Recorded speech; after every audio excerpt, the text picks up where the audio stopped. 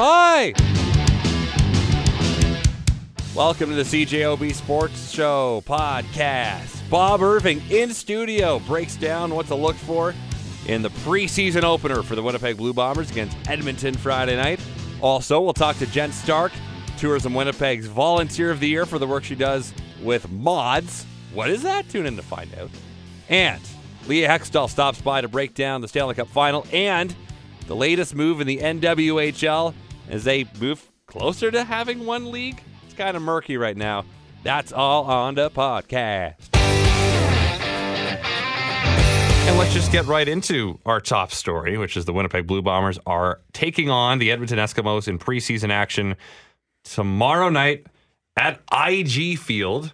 Not Investors Group Field anymore, Bob Irving. You got to make sure you say it right when you open the broadcast tomorrow. Well, you're tempted to call it IG Field, but I don't think that's what they don't want that. The naming rights people don't want that, neither do the Blue Bombers. But no. I'll get it down, IG. But I'm sure at some point I'll call it Investors Group. I've called it that so many times. Even I've got IG Field written there. Yeah. Because it's just a shorthand. How excited are you for another season to get going?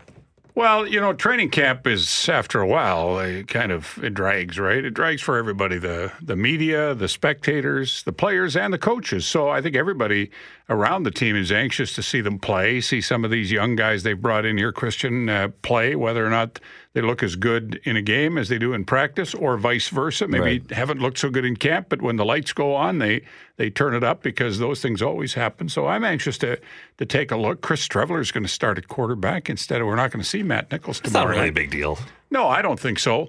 And I think part of it is that they've got at least two of their starting offensive linemen who won't be playing and maybe a third. So, you don't want to put your number one quarterback out there against a team that has a bunch of hungry young guys trying to make an impression who may take a shot or whatever.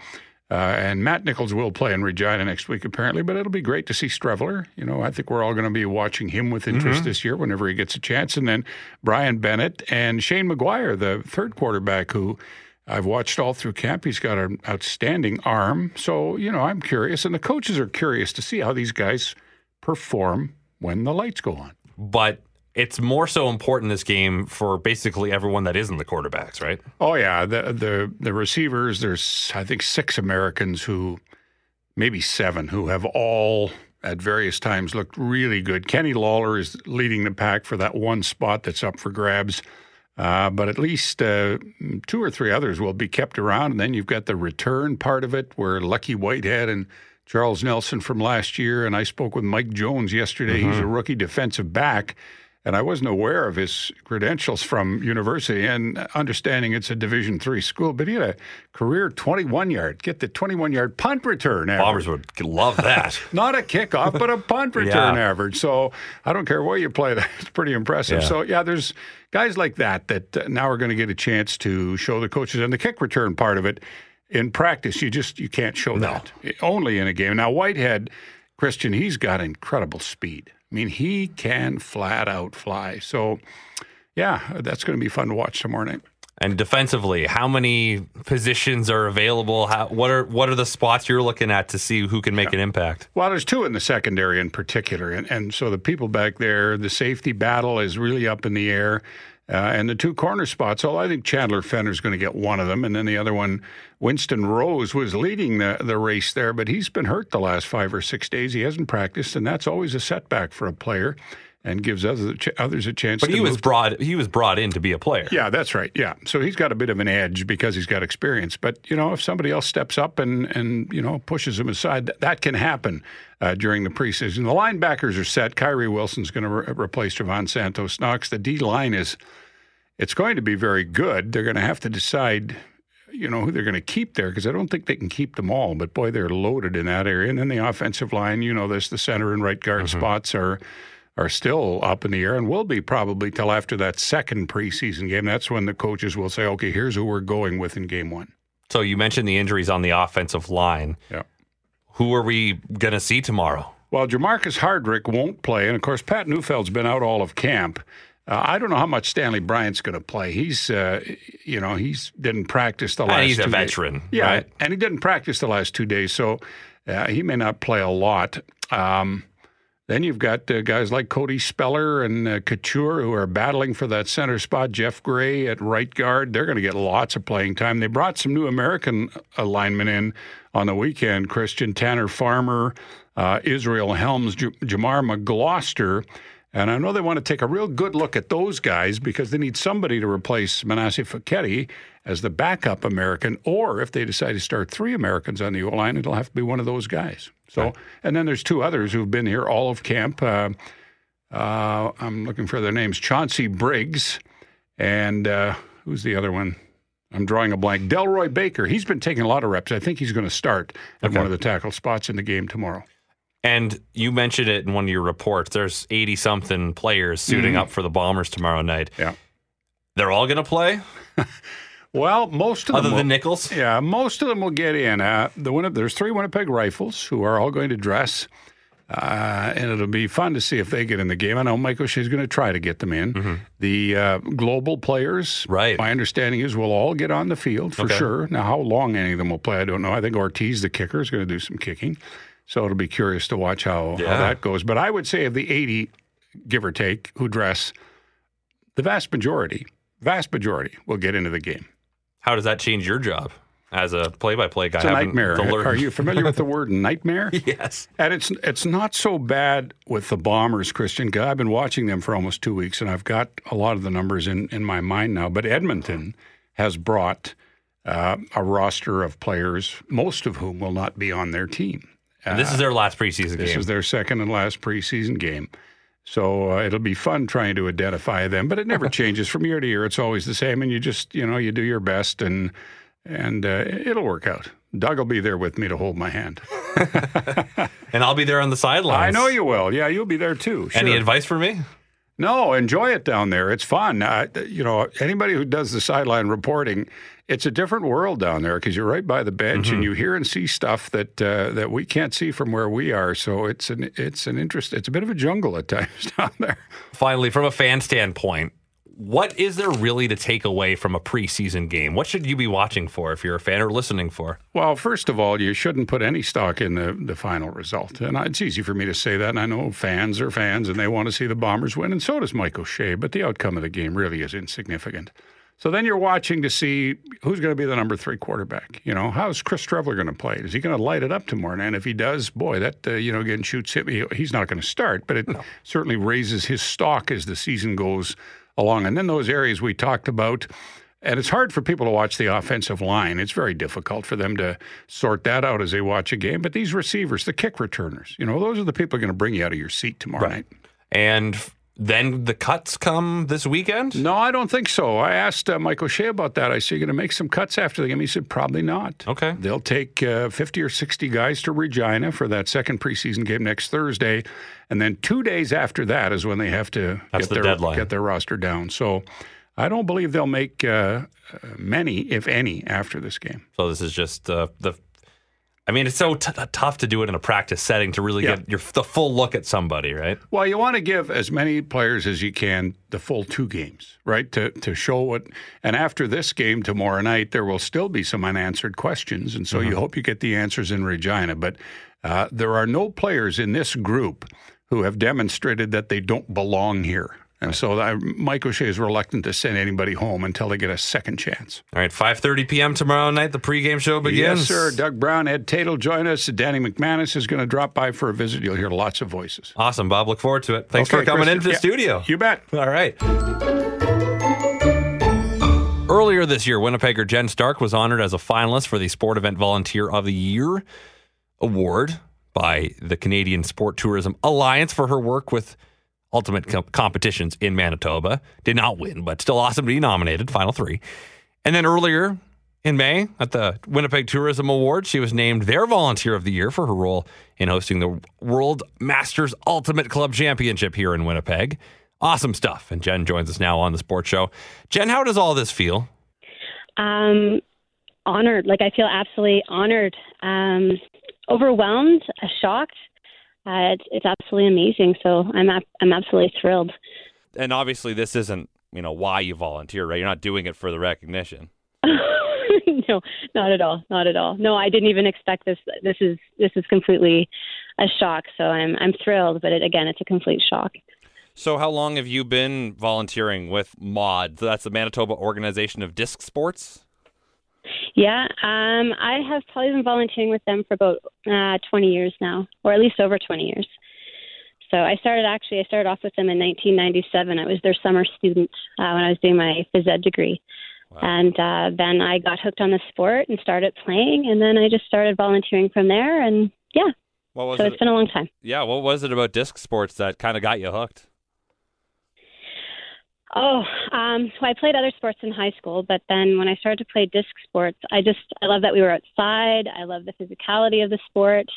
I love the community. Honestly, if it was anything, if I had to name one thing, it was the community that hooked me. So yeah, and I still play to this day and absolutely love it. Are you playing ultimate? Are you playing disc golf? What is it that you're mostly doing? I play ultimate, so I still do play ultimate frisbee, and I'm just learning how to play disc golf now. I was actually learning a little bit over the winter, so I'm getting excited to start playing disc golf as well. So what kind of techniques can you take from ultimate and apply to disc golf? Oh, well, that I don't know. I'm not that good at disc golf yet. Okay. I've learned that the discs are different, and it's different. It's not the same sport, but and even throwing the frisbee and throwing a disc golf disc is different. So I'm not sure that the skills are completely transferable, but I mean there is a little bit because you're still throwing a frisbee, right? Or a disc, I guess you could say. How much has the community changed, but also the participation numbers changed since you started volunteering 20 years ago? Oh, my goodness. Well, when I started volunteering or when I ran the league 20 years ago, I think we had a total of 42 teams. I couldn't tell you how many teams we have now, but we used to only play on Tuesdays and Thursdays, and you only played for one team. And now they have like a Monday night league, Tuesday, Wednesday, Thursday, and there's multiple teams that play every single night of the week. So it has grown exponentially since I have started playing. We used to know everybody in the league. We used to all go out to the same place afterwards, and everybody would know everybody. And now it's grown so much that, you can't possibly know everybody who plays. It's exciting. I bet it is. And how does that make you feel seeing this sport just grow and explode? I'm thrilled. I mean, I spend most of my time volunteering as a coach, because ultimate is my passion, and I want to share that passion with the kids that I was teaching. And so watching them play and watching them now be in the league, so it's kind of fun because I get to play against some of my former students and seeing some of them go on and play like at the national and international and even professionally. It's amazing. It's amazing to see that, and I'm so proud of so many of the people that continue to play. And one of the reasons why you were honored with this volunteer award nomination is the hosting of the World Masters Ultimate Championship earlier in Winnipeg. How did that go for you? It was an amazing experience. It was challenging. I'm not going to say that it didn't have its challenges, but it was absolutely one of the most amazing experiences of my life. It was a great way to bring the community together. Like, I am so thankful for so many people that I got to work with during that event. Like each member of the tournament organizing committee, they were absolutely amazing. All the volunteers that I got to work with and seeing their smiling faces and hearing their stories. I dealt mostly with the scorekeepers, so they were juniors, and they would come and see me after as they were handing in their kits and tell us great stories that they had throughout the day. I had two amazing people that I got to work with side by side. One's name is Carrie and the other is Dean, and they were the managers that I got to work with, and they were absolutely a pleasure to work with. And so it was the thing I liked the most about it was how all the people came together and got the job done, despite some of the obstacles that we had to face. How many volunteers were part of putting that on? Oh my goodness, I think that it was like 300-ish, but I don't have a number sitting in front of me. Maybe, yeah, I couldn't tell you off the top of my head. A lot, though. Oh, I know there was a lot. Like, I know there definitely was a lot of volunteers. Maybe it could be like 150. I'm not 100% sure, but I just know, like, with our volunteers with the juniors, there was a significant portion, like about 100 or so at least. I wasn't in charge of all the volunteers, but I definitely was I was working with the juniors that were doing the scorekeeping, and then the adults who were doing the scorekeeping as well. I take it that volunteerism is kind of the backbone of the Ultimate community. Yeah, very much so. Very much so. And I mean, you have to be passionate about it. And there's a lot of people that put a lot of time and a lot of energy into growing the sport. There's tons of coaches out there. There's tons of people for any of the events that we have to do. I mean, we do have a couple employees, but I mean, a lot of it has to be, a lot of the stuff that we do is with volunteers. So what does your summer look like? What does my summer look like? Well, I'm a teacher, so I do have the 2 months off, but I've just signed a contract with Ultimate Canada, so I will be going out to Brampton and acting as their competition director out there. So similar to what I was doing at Worlds, just at the national level here in Canada. So that sounds like a pretty big that's deal. Planned. It's exciting. Yeah, maybe next year I'll take my summer off. We'll see. But yeah, I'll get to learn a lot, and I am learning a lot. I'm in the process now of it's not the exact same role, but it's another challenge, and I'm ready to face it. Well, Jen, I wish you the best of luck in that. Congratulations again on this, and thanks again for joining me tonight. All right, thank you very much. Leah Hextall, a Thursday night visit, a rare Thursday visit because I don't got a show tomorrow because the Bombers game. How you doing tonight, Leah? I'm good, and yeah, what a great reason not to have a show tomorrow because you're going to be watching the Bombers as they get it going. Absolutely. I'll be down on the sidelines. I got a great view, so it'll be perfect. But I heard you asking the living legend, as I call him, Mr. Irving, about some advice, and he gave you none. That's correct. That's okay.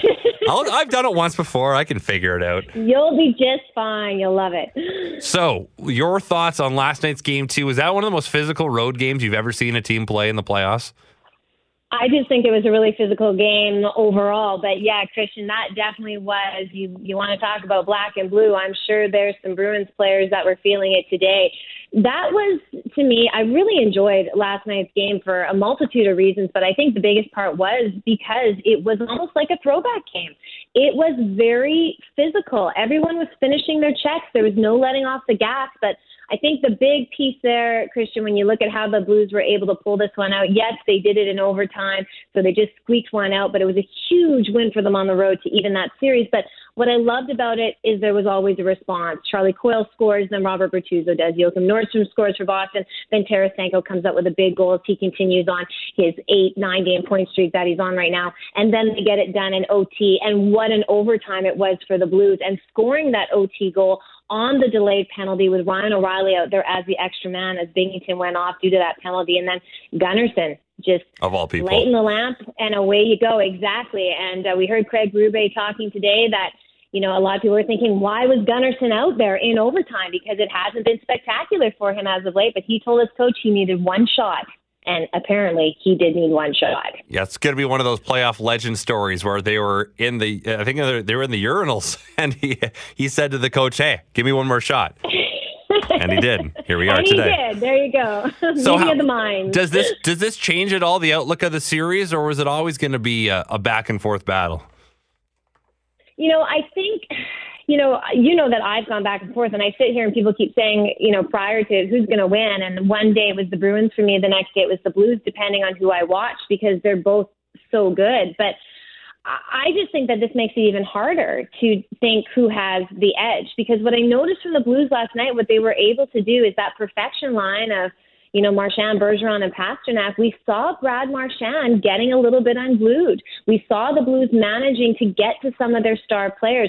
I mean, Pat Maroon was just speaking at Bacchus on the bench. I mean, the back and forth between these teams, I think this is going to get really, really nasty, this series. And to me, Christian, I think that plays into the Blues' favor. I think if they can continue to knock the Bruins off of their finesse game and they keep coming at them and they punish them physically, I think that will to the Blues. And I think it's truly the physicality may be the key to how they win the Stanley Cup.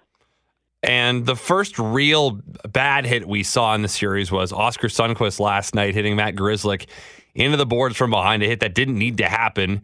It did seem like Sundqvist kind of went out of his way to do it. He gets 2 minutes on the play. Grzelcyk is in concussion protocol now. The hearing will be held for Sundqvist. We don't know yet if he'll be suspended. What do you think should happen? Well, it's so interesting because just hearing your perspective of it, saying a hit that doesn't need to happen. And I think that's where this is so interesting, is that when we see multiple views of that hit, we can sit here as an audience and go, yeah, well, Sundqvist probably should have controlled his body more, held up, tried to do the right thing. But at the same time, if you're on the ice in that moment, I mean, to me, that's a player in the Stanley Cup final of Game 2 on the road finishing their check, and the other player put themselves in a vulnerable position. And, I've heard so many different perspectives of this hit, and I really don't know. I look at it, and when I see all the different angles, I go, ooh, that's a bad hit. But then when I see it in real time in the moment when that call's made, I think to myself, you know what? He was making a DDD pass behind the net, his head moved, and we talk about this. Players also have to be responsible for how they position themselves on the ice and that sense of awareness.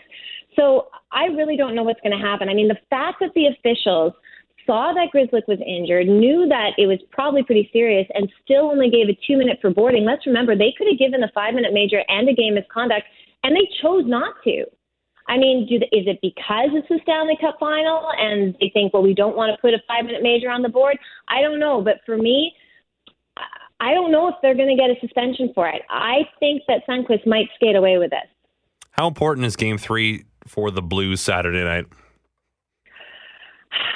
It's one of those things where it almost feels like it's that Game 5 when the series is tied at 2. When the series is tied at 2, that's the right math. And the winner of Game 5 usually goes on, over 70% of the time to win the series. And I think that Game 3 is really pivotal for the Blues because it's a chance to build off of what they did in Game 2 and to do it at home and to really engage their fans. I mean, it's a chance, Christian, for you to hear Gloria so many more times. And I know how much you love that. So I think it... Not yet. Get it out of here. No.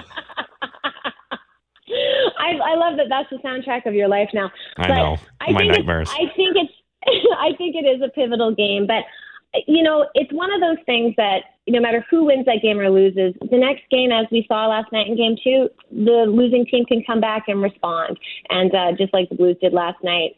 I will say this though, Binnington, those 2 goals, he's lucky that it was the first time we've really seen his team save him and not the other way around in these playoffs, because those 2 goals through the 5-hole, those were not good goals. And I really think he probably would have been given a few stick taps to his teammates last night because that win was definitely not because of their goaltender. Just so you know, in a series tied at 1, the winner of Game 3, if it's the home team, goes on to win 63% of the time. If the away team wins it, they go on to win 72% of the time. Wow. So a bigger deal for the Bruins. There it is. Yeah. So it is. There's another story I want to talk to you about today. Just saw this come across the wire not long ago. The NWHL canceling plans to add a pair of Canadian teams for the 2019-20 season for now and making it clear it is open for doing what's best for women's hockey. I'm reading this from the Associated Press. Even if that means a new league, NWHL made it clear in a post on its website titled, quote, "We'll always do what's best for the game," that league officials would be happy to talk. Your reaction to this? Who are they talking to? The NHL has made it very clear that until there is no other league, they will not get involved.